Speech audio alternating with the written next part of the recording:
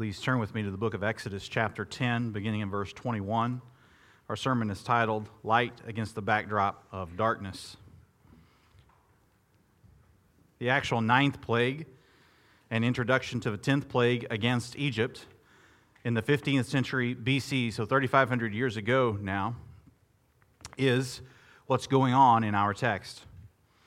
It is noteworthy that there were 10 plagues in chapters 7 through 11, and that there will be 10 commandments given in chapter 20. Israel should take note. This is the one true God. God is seeking to restore knowledge of himself that has been lost since the Garden of Eden. He is trying to restore knowledge of himself for his own glory. He is the banner, described as the healer, described as holy. Scripture says, Holy, holy, holy is the Lord God Almighty. The earth is filled with His glory. And glory is the point. His glory is the point of the Bible.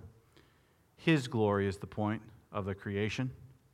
He insists on sincere and conscientious reflection on Him. Worship. He punishes irreverent babble and irreverency toward His holy throne. When we look at the 9th plague at the end of chapter 10, we're going to hear about pitch darkness. The Egyptians couldn't even rise up out of their beds. It was so dark. Yet on the horizon, God's people, segregated and isolated in their little church enclave in Goshen, they had light.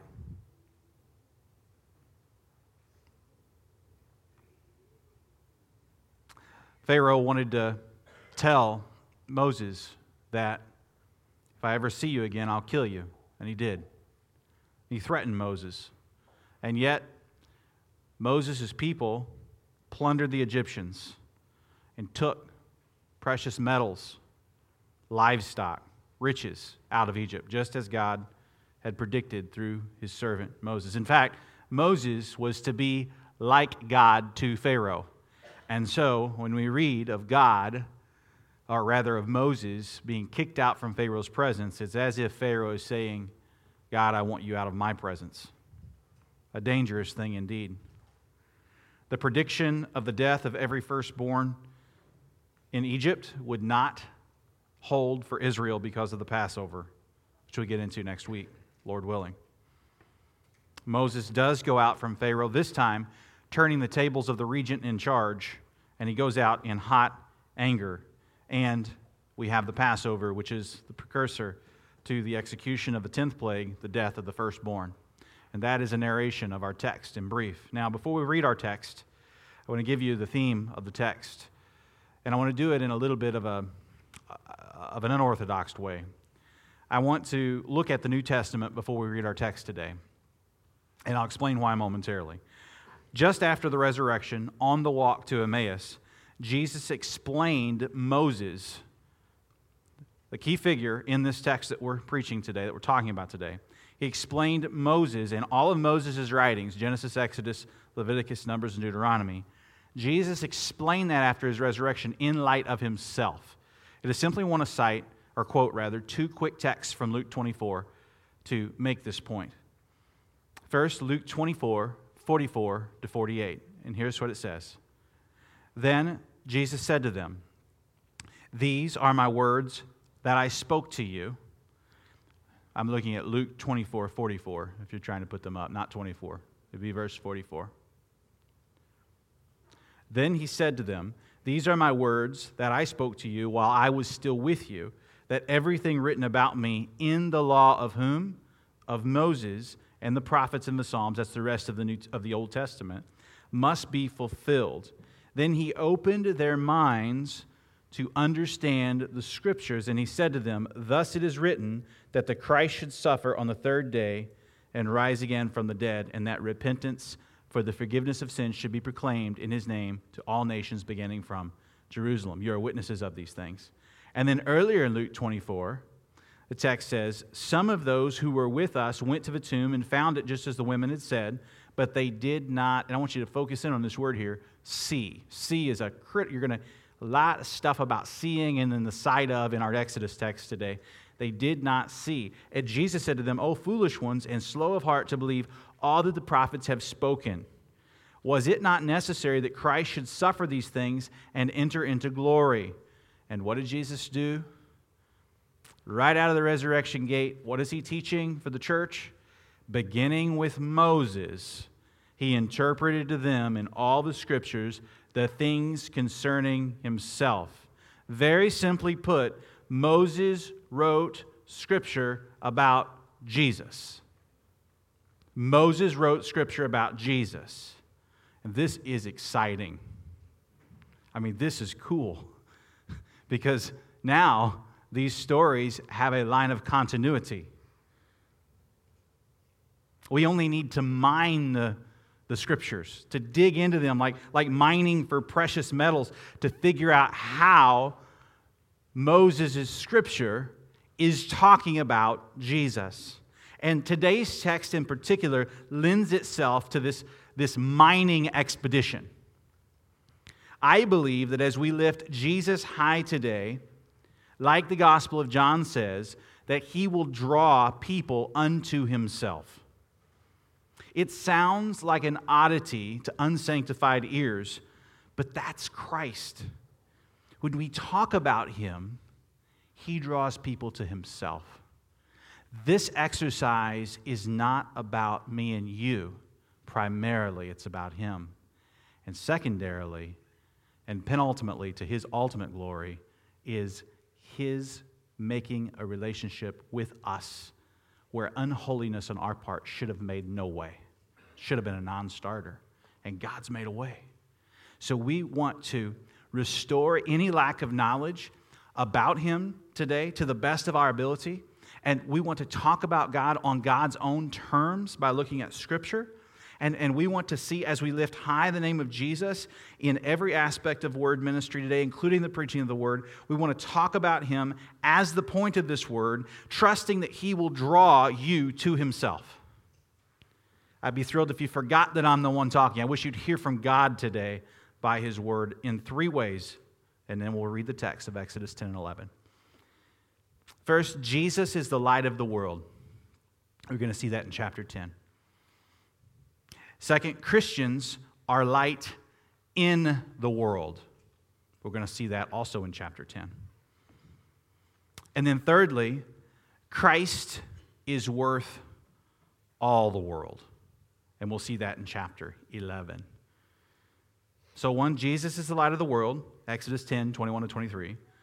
Christians are light in the world, Exodus 10, 24 to 29. And thirdly, Christ is worth all the world, which is Exodus 11. One more note about the text before we read it. There is a part of chapter 11 that is a continuation of the end of chapter 10, but it doesn't read like that. There's these flashback points in verses 1 to 3 of chapter 11 and verses 9 and 10 of chapter 11. So I'm going to read it straight through, but you almost need to follow the chronology of the episode, you almost need to jump from verse 29 of chapter 10 to verse 4 of chapter 11 so that you can finish the dialogue between angry Pharaoh and angry Moses. And we see these things that the Lord said as being said to Moses priorly, verses 1 to 3 and 9 to 10. You'll pick it up. Okay, so let's hear the word of the Lord now from Exodus chapter 10, beginning in verse 21 with the ninth plague of darkness. Then the Lord said to Moses, "Stretch out your hand toward heaven, that there may be darkness over the land of Egypt, a darkness to be felt." So Moses stretched out his hand toward heaven, and there was pitch darkness in all the land of Egypt 3 days. They did not see one another, nor did anyone rise from his place for 3 days. But all the people of Israel had light where they lived. Verse 24. Then Pharaoh called Moses and said, "Go serve the Lord. Your little ones also may go with you. Only let your flocks and your herds remain behind." But Moses said, you must also let us have sacrifices and burnt offerings, that we may sacrifice to the Lord our God. Our livestock also must go with us, not a hoof shall be left behind, for we must take of them to serve the Lord our God. And we do not know with what we must serve the Lord until we arrive there. But the Lord hardened Pharaoh's heart, and he would not let them go.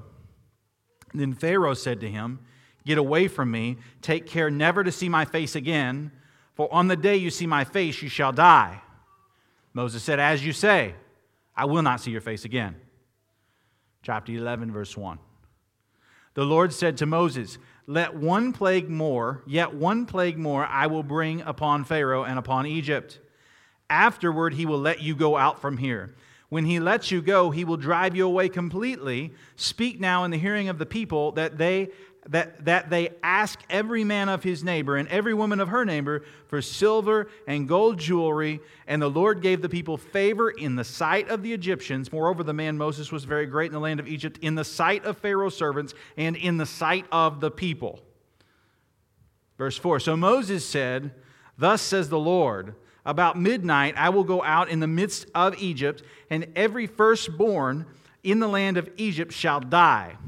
From the firstborn of Pharaoh who sits on his throne, even to the firstborn of the slave girl who is behind the handmill, and all the firstborn of the cattle. There shall be a great cry throughout all the land of Egypt, such as there has never been nor ever will be. But not a dog shall growl against any of the people of Israel, either man or beast, that you may know that the Lord makes a distinction between Egypt and Israel. And all these your servants shall come down to me and bow down to me, saying, 'Get out, you and all the people who follow you.' And after that, I will go out." And he went out from Pharaoh in hot anger. Verse 9.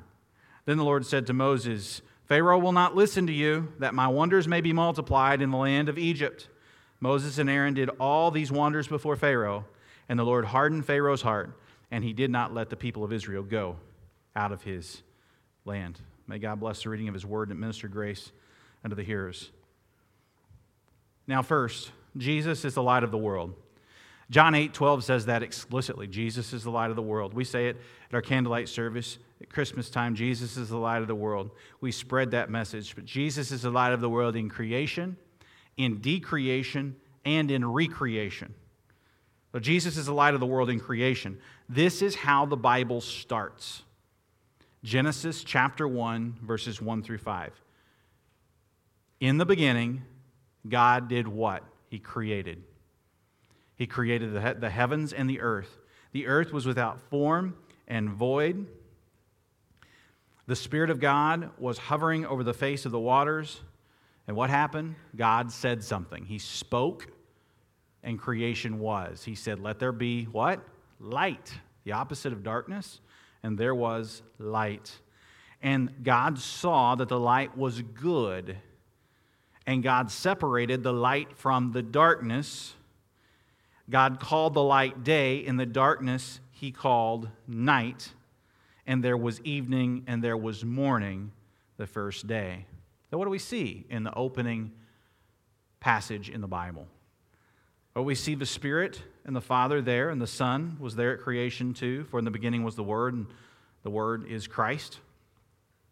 The spoken word makes things happen, we see. So there is Creator that is God. One God, one Creator, not a pantheon of gods. The Exodus plagues remind us of the regularity of God's creation of light and the way the Lord must sustain light for us to see anything. So Jesus is the light of the world in creation. Jesus is the light of the world during the decreation that is exhibited in the plagues. And many scholars, better than me, have made this point, so I'll just read a bit. The plagues are like a reversal of creation. Michael Morales notes it like this. He says, all of God's signs and wonders fall within the context of creation theology. It is stunning how often Exodus portrays the hand of God stretched out over the waters, the earth, the cattle, toward heaven, a gesture of lordship over every realm and every aspect of creation. turning the river water into blood, smiting the region with frogs and flies, sending a pestilence among the livestock, causing boils to break out on the Egyptians, sending hail, swarms of locusts, impenetrable pre-creation darkness, and the death of the firstborn. All these acts demonstrate that their author is one who possesses absolute control of nature, one who possesses all authority both in heaven and on earth. The signs displayed in Israel's exodus out of Egypt demonstrate that the Lord is the Lord over all creation. The world of Egypt comes undone or decreated, moving from order to disorder, as some say, from cosmos to chaos, whereas the waters are separated in a new act of creation for the Israelites to walk dry-shod across. End quote. Today is 9/11, September 11th. You might remember 21 years ago where you were. I know that I do. And I simply want to say today that 9/11 is proof positive that people are religious. Secularism will never completely rule the hearts of man because God hath put eternity in the hearts of man. It is not a debate on whether or not we will be religious. The debate is about which one. Pagan or proper? Hopeless or hopeful? We humans grope for answers to life's ultimate questions like the Israels would have groped for their bed rail in the midst of this darkness. And in the Bible, darkness is typically a metaphor for not walking with the Lord. It's a metaphor for walking in wickedness. And so we hopelessly grope for the truth, like the New Testament unison reading we did this morning. We are without excuse. The Creator, it's Himself, and the creation itself testifies to who God is. We will stand before the Lord without excuse, lest we not know Him, lest we not trust Christ. And so Jesus is the light of the world in this decreation. At the expense of laboring the point, this is how Tim Chester said. It's very helpful, short little paragraph. Sometimes we're told the source of the plague. The frogs come out of the waters in chapter 8, the gnats and the dust out of the ground, and the hail and the darkness from the sky in chapter 9 and 10. And in 10:21, what we just read, the Lord says to Moses, "Stretch out your hands toward the sky so that darkness spreads over Egypt." The idea is that God deploys all of creation, land, sea, sky. From the waters come frogs, from the ground come gnats, from the air comes flies. All of creation is mobilized against Pharaoh, and by extension, all the enemies of God that were in Egypt. In the end, even light and life are extinguished as we move from frogs in the bed to bodies in the street. End quote, Tim Chester. Now, Jesus is the light in creation, and He's still the light when decreation is the message that rebels need to see, feel. It was a darkness they could feel. Jesus is the light of the world in recreation. Now, that's spelled the same, but it's not recreation, like leisure, but recreation, like creating again. When we talk about the storyline of the Bible, we often describe it with 4 words: creation, fall, redemption, and the 4th word has some synonyms, but recreation would fit. Consummation, fulfillment. Creation, fall, redemption, let's say recreation. When Christ returns, He will fix the sin that sent all of Adam's offspring east of Eden. Christ is the redemptory sacrifice for me and for you. He's the only redemptory sacrifice for me and for you. And we who put our trust in Jesus Christ find hope of being with Him in the new creation, in the recreation. In fact, the Bible ends with Christ being described as the light in the new creation instead of the sunlight. There's no more need for the sun, Revelation 21 and 22 articulates, because Jesus is going to light up the whole place. And that's good. That's very good. In fact, it's even better, gooder than Genesis 1, where everything's very good. It's all very good in Genesis 1. But in our fallen state, we face not only the look of creation and us as the image of God, though marred, but we face the prospect of rebellion in our sin and separation from God. Often we talk about heaven and hell, and we talk about fire and hell, and we talk about, sometimes there's this sort of fiery red depiction of Lucifer and things like that. I suppose there is some biblical warrant for some of those thoughts. But really, the best definition of hell is the place where God is not. It's a place where God's glory is not reigning in a manner to provide salvation to the people. Hell is the place where God's rejected. It's a place where God's blessing is removed. It is purely Ichabod. It is gnawing anxiety. It's the worst of this world to the 10th power. It's all of that. But fundamentally, hell is the place where God's glory is not rightly appreciated. Insofar as the kingdom has come, insofar as we are the gathered out people of God, definitionally the church, isn't it our opportunity to appreciate the glory of God?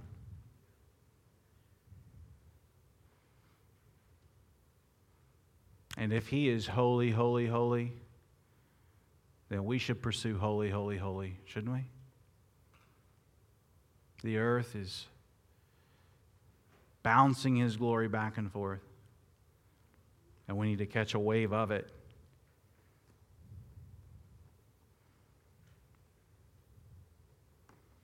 My youngest daughter once asked me, "Daddy, are you afraid of the dark?" I replied, "No, not really." She said, "I'm only afraid of the dark if it's thundering and I don't have my nightlight and no one's with me."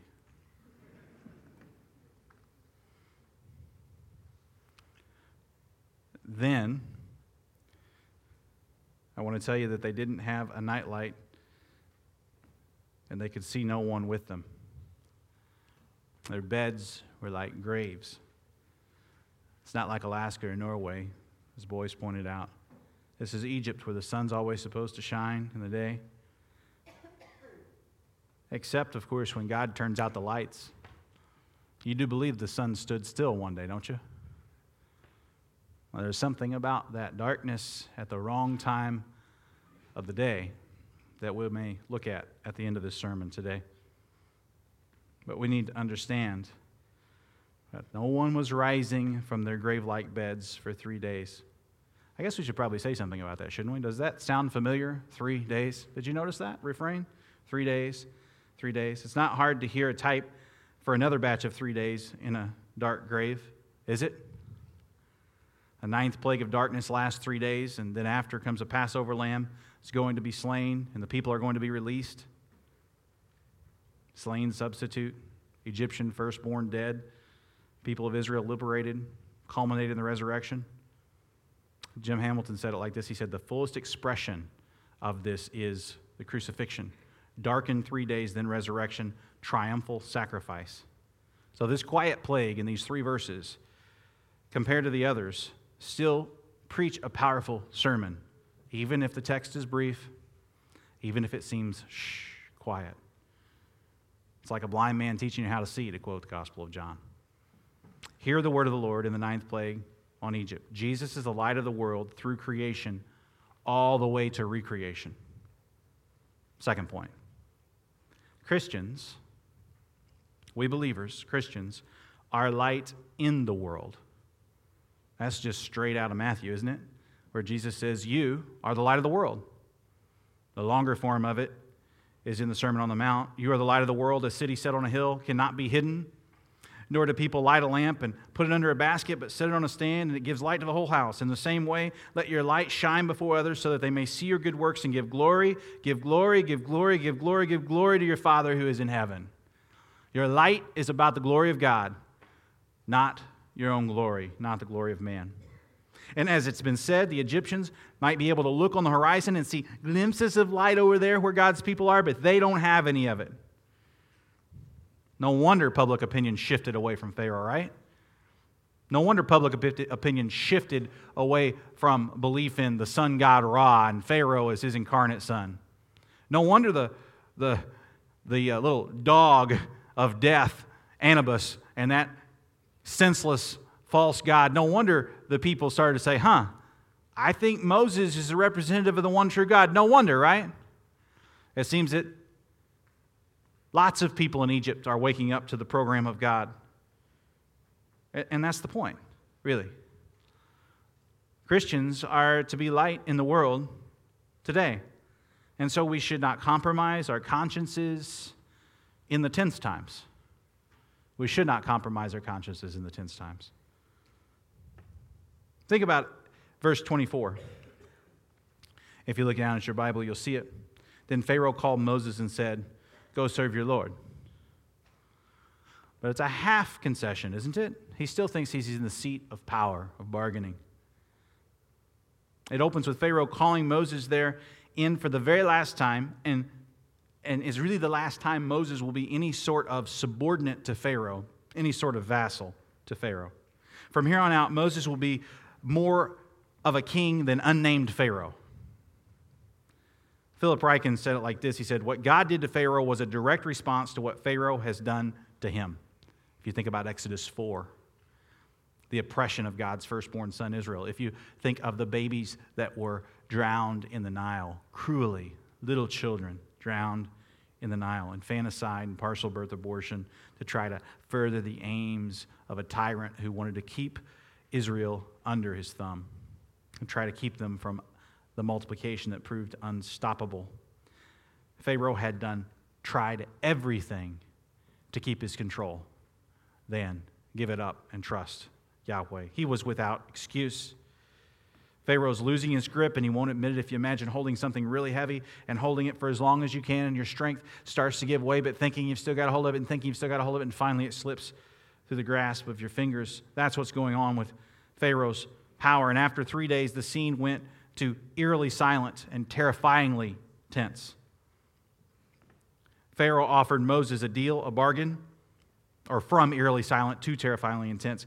It was tense as it could be when he offers his bargain. It's the best deal he's offered yet. He's going to let all the children go this time with the men and the women. The only thing is they can't take their livestock. So it would fundamentally affect their economy, and it would really affect their ability to fulfill the worship that God has called them to.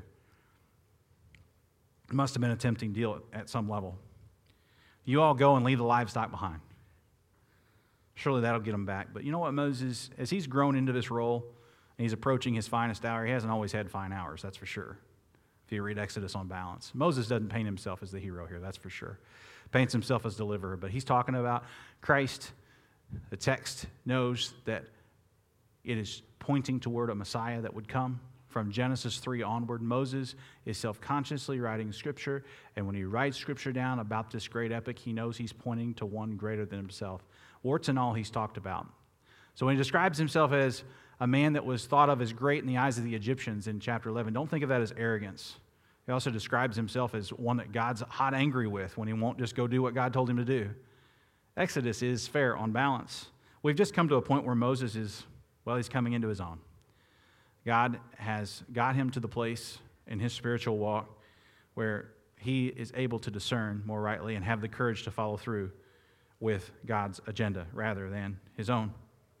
So he doesn't take this deal. He knows that they all have to go with all of their belongings. And you also know that God has promised to make it so. And so he doesn't take 9/10 of the way there. He goes for 100% obedience in this pursuit of holiness. We should not compromise on key principles from God in Scripture. We should not just to get along in the world. Now, there are times, I understand, compromises and bargaining is important. But if it is a clear principle from the Word of God, particularly if it's something about our worship that's clear in Scripture, we won't want to add to or take away from what Scripture says about how we are to bring glory to God as a corporate people. The livestock were essential in that epic to worship. Moses did not have the liberty to make this bargain, and thankfully he did not make it. We should not compromise our consciences. Our consciences need to be informed by the Word of God, so teach your little children this Word. Re-up every week, teach them the Word, read the Bible in your home, bring them to Sunday school, let them hear the Bible taught, sing songs together that sing Scripture. model what you do at home after what we do here. Just pillage what we do here. We give you full permission. Pillage a song and pillage a scripture reading and pillage a prayer of petition and pillage a prayer of confession and pillage an assurance of pardon. Pillage the whole thing. Take it home. Do it with your kids. Do it over and over again. Get the word in them. And kids, you be receptive to it. Listen to your parents. If you have parents that are trying to get the word to you, stop being all smug about it and just thank God you got parents that are trying to get the word to you. And grandparents, you can bridge the gap here. Read the word to your grandbabies. Tell them the scripture. Talk to them about it. Engage with them. Most of you won't get ran out on a rail for just simply reading the word of God and having prayer. Do it. It's important. We should not compromise our conscience, but that conscience must be informed by the word of God. The kids must know the scripture. We must too. We need to know it together. We have this word. I mean, it is amazing. In the time of Moses, they didn't have all this. They had oral tradition and a wonderful prophet and an opportunity to have the prospect of having scripture written down, that teaching might happen. But this was passed along verbally. You have a great gift. And that's why we don't demand more signs and wonders. We say, God, what a wonder this is. And it's going to be a great wonder when you come in authority, rectify every wrong, establish your kingdom in total with your people forevermore. I mean, the 10 plagues will seem sort of like small potatoes at that point, but they didn't then, and they wouldn't now. Just more to the point, Christians are light in the world, so we shouldn't compromise our conscience when times are tense. When times are tense, we should not compromise our consciences. I want you to look at chapter 11, verse 3. After that really tense time where Pharaoh has tried to tell Moses what he wouldn't let him do. Pharaoh's heart's hard. There is this disclaimer, this flashback, where there is a statement of fact that the Lord gave the people favor. And it's almost as if it's paralleling the face of Moses at the end of chapter 10, the lack of sight at the beginning of the 9th plague, and then with the favor that they have with what Moses has and the people have with the Egyptians during the Exodus. So just listen to this verse about in the sight of. You may have heard me emphasize that repeat of this phrase when I was doing the first read-through earlier. But listen again, the Lord gave the people favor in the sight of the Egyptians. Moreover, the man Moses was very great in the land of Egypt in the sight of Pharaoh's servants and in the sight of the people. Just a quick word about this. When you have favor with people, I was taught this by a man of God probably 8 or 10 years ago, but it's really true, and I'm thankful that Bill taught me this. When you have favor with people, that is a favor that God has granted you. So thank God for it. I mean, even if you have the gifts to get the favor because you're clever or you're kind or compassionate, that's because God put you in a position to have that. But if you get past all that you realize, even if you're clever, kind, whatever, you wouldn't have favor with someone even with all that unless God gave it to you. So as a Christian, it is your responsibility to appreciate the favor you have with someone and to give glory to God in that relationship. To put it differently, we are not utilitarian, meaning your value to me is your utility to me. What I can get from you determines your value to me. That's what philosopher John Stuart Mill was famous for talking about, utilitarianism. We are not functional utilitarians. Your utility to me should not determine your value to me, because God has said that you're valuable. And because you're valuable to God, you're valuable to me, and vice versa. So if you have favor with someone created in the image of God, understand that your favor in the sight of them has been granted to you by God. Maybe not as extravagantly as chapter 11:3 of Exodus says in the Exodus. I mean, it was a big part of the storyline. They plundered the Egyptians.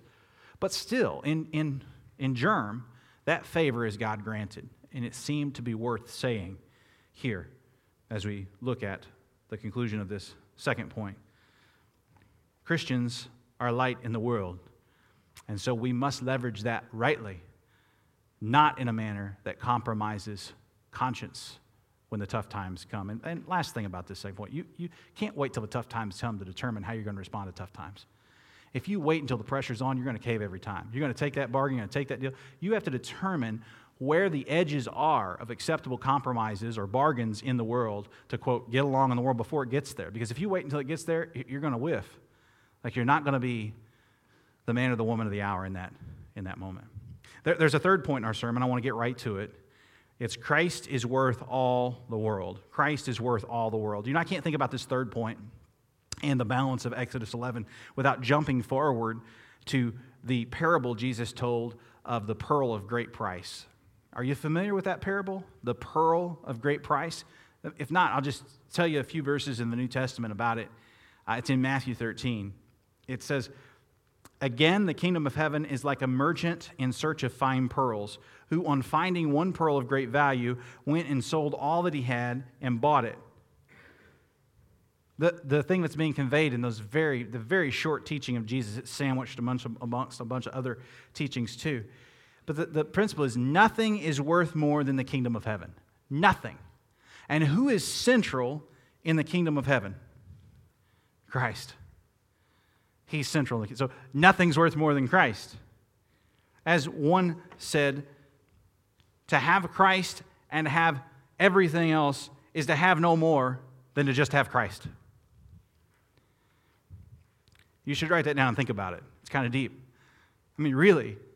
Like, don't you think that to have Christ and to have Posey County's property deeded to your name tomorrow is more than to have Christ? Answer? No. There's nothing more than Christ.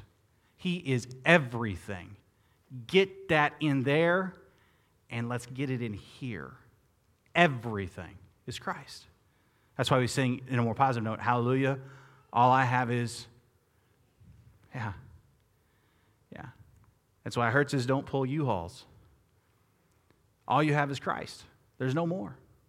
That's it. Everything. He's your everything. Very seldom should we speak in such absolutes, but when we talk about the risen Lord Jesus Christ, we speak in absolutes. Christ is worth all the world, or to put it differently, He's worth more than all the world. Hallelujah, all I have is Christ. Nothing that you see is or will be without Christ. Trinitarian theology teaches us so much on this point. It's hard to wrap your mind around the eternality of Christ, but the Son existed in forever past and lives to advocate for His people now in co-eternality with God the Father and the Spirit. Nothing that you see wasn't created by God in eternity, and nothing that you will see in the new creation and the recreation will be there without God making it there. The preeminence of Christ is a worthy lesson to draw from the plagues and the Exodus. In fact, my great prayer for you today is that you would have the eyes of your heart opened to see the great worth of Christ. Christ is worth everything.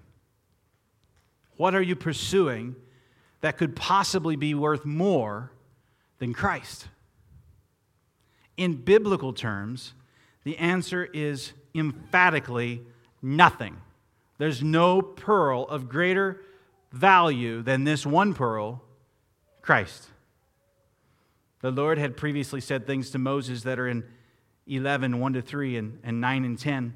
Look at 11:1. The Lord said to Moses, "Yet one more plague, this last plague I'll bring upon Pharaoh and upon Egypt, and then he's going to let you go completely. He's not going to want you around anymore." And verse 2, "And you're going to pillage your neighbors, and you're going to get recompense for what's been done to you, and you're going to take it out with you." And then verses 9 and 10, the Lord had said to Moses, "Pharaoh will not listen to you, that my wonders," why will he not listen to you? "That my wonders might be multiplied in the land of Egypt."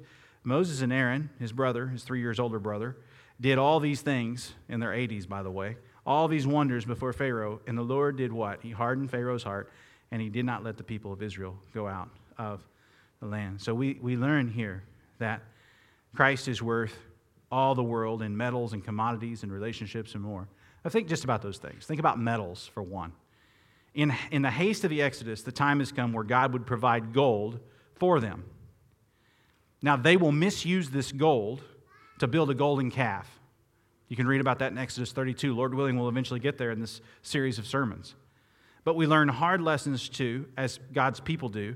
Sometimes we tend to do the favor that we have with people and the goods that we get because of God's provision for us. Sometimes we misuse it. Sometimes things are used for less than pure worship purposes, and we ought to take an inventory of our gold and our cows and make sure that our pocketbooks are not being used to make golden calves.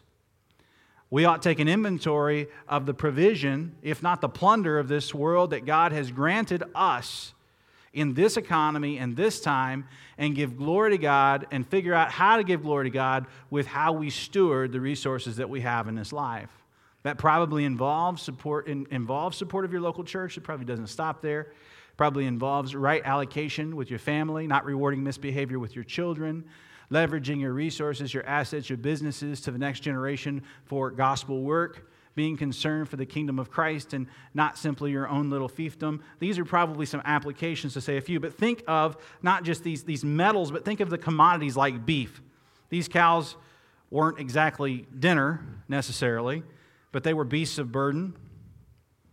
God would make sure that the livestock and the metals went with the people as they exited Egypt. And, scholars say there's about 2 million people in the Exodus. Let's just stop and ponder that for a moment. 2 million people heading southbound on the train out of Egypt, if there's no train. There's livestock, and there's gold and jewelry. And these people have been slaves for 400 years. Can you imagine? They take that slave mentality right out with them, and there's all kinds of trouble, but God sees them through it, even if it involves some punishment too. He provides for them through relationships. The Bible says that as Israel goes, taking tons of goods with them, the Bible says in chapter 12 that some Egyptians went with them, a point I've made many times from this pulpit during this series so far, so I won't labor that, but the plagues have an evangelistic aspect to them. People are won to the knowledge of the glory of God through the judgment of the punishments. But the salvation for the people and the judgment against not God's people, it's always secondary to God's glory. It's always about God's glory. When we make the liberation of the people or the punishment of the plagues the point of Exodus, we miss the fact that the reason the plagues were prolonged to begin with is it's all about God's glory. If all God was seeking to do was liberate Israel, he could have done it a lot quicker. You need to think about that. There's an application for your own suffering in this life. If all God's concerned with is liberating you from this sin-stricken world, he could make it happen a lot sooner. It could just be done. If all God's concerned with is bringing judgment on the Hitlers of the world, the wicked people of the world, and just the rank and file rebels of the one true God in the world, anybody that's a thorn in your side, he could have done it. This is why we must be careful in how we interpret Exodus, that we don't think it's simply about us, and the whole Bible for that matter. It's also why we really must be careful when we're talking about what God has done for us, that we do it in a manner that is worshipful toward God, is humble, and is not dismissive of those that aren't as far along the way as us. Christopher Ash and someone else wrote a book about the heart of anger. I haven't read it yet, but it looks really interesting. I read a review on it, but it looks really, really interesting to me, and this is what he says about it. I want to read it to you. I think it's fascinating. I got to say this too before I read it to you. The reason I'm bringing this up in this third point is because Moses leaves Pharaoh in what? Do you see it? I believe it's in verse 7. He leaves Pharaoh in, does it say hot anger, I think? Hot anger? Yeah. I got to find it first. It's in here somewhere. But he says, well, maybe it's not. I might not get to hear it after all. I got too many pages up here. Is it 8? It's in 8, I think. But here's what Christopher Ash, if I can find it, says about anger. It's so important to us, I think, because sometimes I see too many angry people. There it is. Anger is usually unrighteous. Seldom in the Bible is anger described as righteous. And here's what he writes. See Jesus' example of godly humility and seek to imitate it. For Jesus knew his place. He came in submission to his Father, speaking only his words, seeking only his honor. Now listen to this last part. It was never personal. It was never a personal affront that made Jesus angry. His anger was roused by the unjust treatment of the weak, so injustice, and the dishonoring of his Father, false worship, or the pantheon, or irreverent Babel, or whatever the case may be, Korah's rebellion. It was never personal affront that made Jesus angry. His anger was roused by injustice or dishonoring the Father. Righteous anger is not about a personal affront to you. Any more than favor you have with people is about, oh, look at me. Must have got it right now. I've arrived. Slipping through your hands like control slipping out of Pharaoh's hands. I mean, that's just nothing. All you have is Christ. Christ is worth all the world. Because Christ is worth more than all the world. So check your anger this morning. I know it seems like an odd subpoint in this text that we're going through, but I don't think it's completely random because, and I'll find the exact verse here, it says in chapter 11, verse 8, the very end of it, Moses went out from Pharaoh in hot anger. I don't think there's a check that this anger is bad. I think it is a realization that everything Pharaoh could offer in the world, and he could offer a lot. I mean, this was the zenith of Egyptian power, as Pastor Kurt pointed out a week ago. It's the zenith of Egyptian power when we think the Exodus took place. And they don't write about it because they don't want to write about it. But if you believe in the one true God and the plagues and the Exodus, and you believe that Pharaoh hardened his heart and God hardened his heart too for something more than just delaying this Exodus, if you think there was purpose to the 400 years of suffering, just like there's purpose to the suffering in your Christian life until you meet the Lord, if you believe all that, then there is a rare time for righteous anger, for white-hot anger to be expressed by humans. But it's not when you've personally been affronted. Jesus models it's about injustice, and it's about malignment of God. That's when we should start to have our blood pressure rise a little bit, if Ash got it right. And I think he's probably looked at the biblical data pretty carefully on that subject. So we thought about the metals and commodities like livestock, and we've thought about relationship. We need to think about a little bit more before we call it quits today. And that little bit more is the way that God used Moses' fame for a purpose in pulling the people out. He exemplified that the Lord was worth more than the world and how this goes. It says in verse 3, and the Lord gave people favor in the sight of the Egyptians. Moreover, the man Moses was very great in the land of Egypt, in the sight of Pharaoh's servants, and the sight of the people. So the elevation of this person was not about expressive individualism. The elevation of this person was about a beat-up 80-year-old helping the people get across the finish line of the Exodus. So this is not about pride, and it's not about, I'm going to flex my muscles and be angry. This is approaching Moses' finest hour, and he's growing into the role. And I think there's something here for us as we think about our identification with Moses and his identification with Abraham.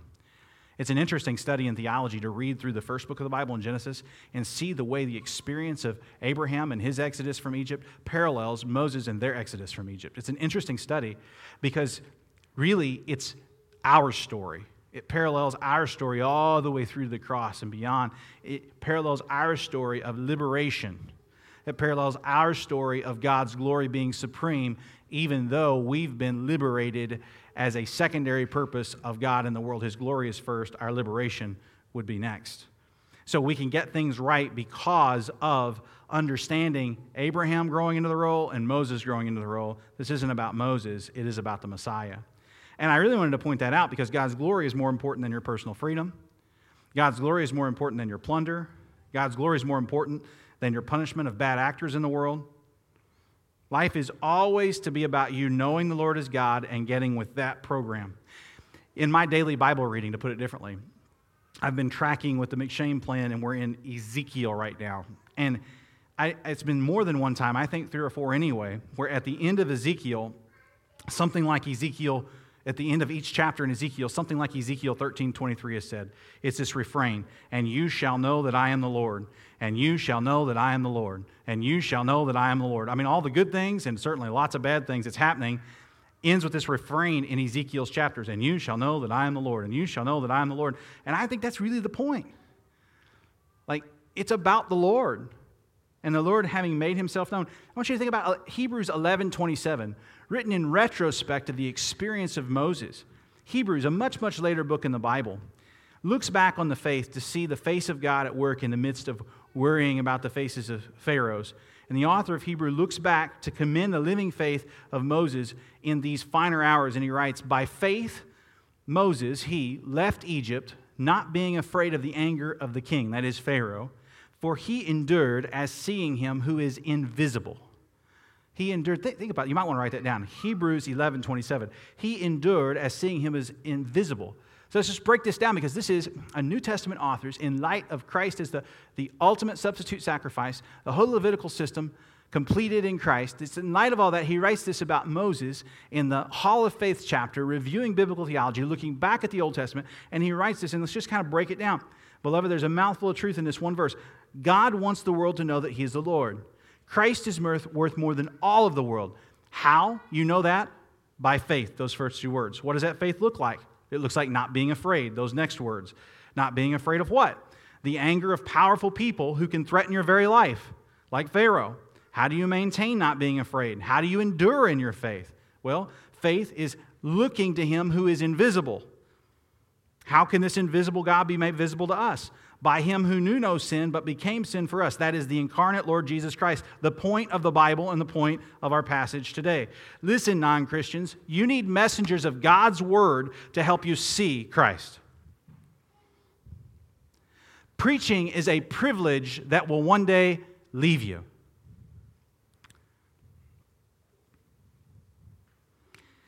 At the very least, continue to invite these messages into your life like you have today. Don't cut true Christians out of your life as Pharaoh cut Moses out of his life. I don't want to see you again. If you have felt spiritually in the dark, you do not have to grope your way through life any longer. You don't have to recapitulate the 9th plague of darkness any longer. Follow the Lord, not the world. You'll find peace. Receive the good news of Jesus Christ, the gospel, that he did for you what you couldn't do for yourself. Receive him as your sacrifice. You don't have to have every little piece of theology figured out. You just need to know Christ and him crucified, dead, buried, resurrected, so that you can have hope of resurrection too. You just need to trust Christ this morning. Non-Christian, I call you to him, and at the very least, I call you to keep listening. Don't push it away, but come to him today. Today is the day of salvation. And Christian, for you, keep the faith. Fear not. Endure to the end. Spread God's glory. Look always to him who is invisible, but really is now visible by faith. That one true face, as 2 Corinthians 3 expands upon it. Christ. He's worth all the world in metals, commodities, relationships, and more. Tim Chester wrote this about our text today, and it is really a wonderful way to end the sermon, so I'm just going to read it to you straightforward. I told you we might look forward to an odd time for darkness later, so I'm just going to say it now. That kid ain't going to bother me, I promise you. We're fine. We love babies. They cry. We don't care. It's good. Listen to what Tim Chester said, though, and zero in on Matthew 27:45. He's going to quote the darkness of the cross in that crucifixion text. Here's what he says. There is a reason why we are allowed to see the hardening of Pharaoh's heart. There's a reason why we see people refusing to turn to Christ. Paul says in Romans 9:23 that it's that we might see in utter clarity the riches of God's glory to us on whom he has shown mercy. I cannot claim to be a Christian because of my desire or my effort. It's all because of God's mercy from the beginning to the end. And what mercy it is. The 9th plague was not the last darkness that came as a sign and means of judgment, he wrote. Another day dawned and then darkened unnaturally as a man hung dying on a cross, while it says in Matthew 27:45, from noon until 3 p.m. in the afternoon, darkness came over all the land. A very unnatural time for darkness indeed. The 3 days of darkness over Egypt was mirrored by the 3 hours of darkness over Jesus, followed by death. At the cross, the plagues fell on Jesus, the Son of God. At the cross, the Maker came to be unmade so we can be remade. The Son was unraveled under the judgment of the Father. He experienced chaos, darkness, and death. As Jesus dies, the rocks split and the earth shook. It was the ultimate moment of decreation. Yet as the rocks split and the tombs broke open, and the bodies of many holy people who had died were raised to life, in that moment recreation erupted as the dead came back to life. It was in anticipation of the recreation of Jesus at his resurrection. And the resurrection of Jesus is the promise and beginning of all recreation. It's the promise of our recreation. And he concludes, as do I. The only place of safety in Egypt was Goshen, the home of the Israelites, where the darkness fell. Still, all the Israelites had light. When the darkness fell, still all the Israelites had light in the places where they lived, Exodus 10:23. And the only safe place in the coming judgment will be in Christ, the true home of God's people. For Christ has already absorbed the plagues of God's judgment. Let us be silent before the Lord and then pray.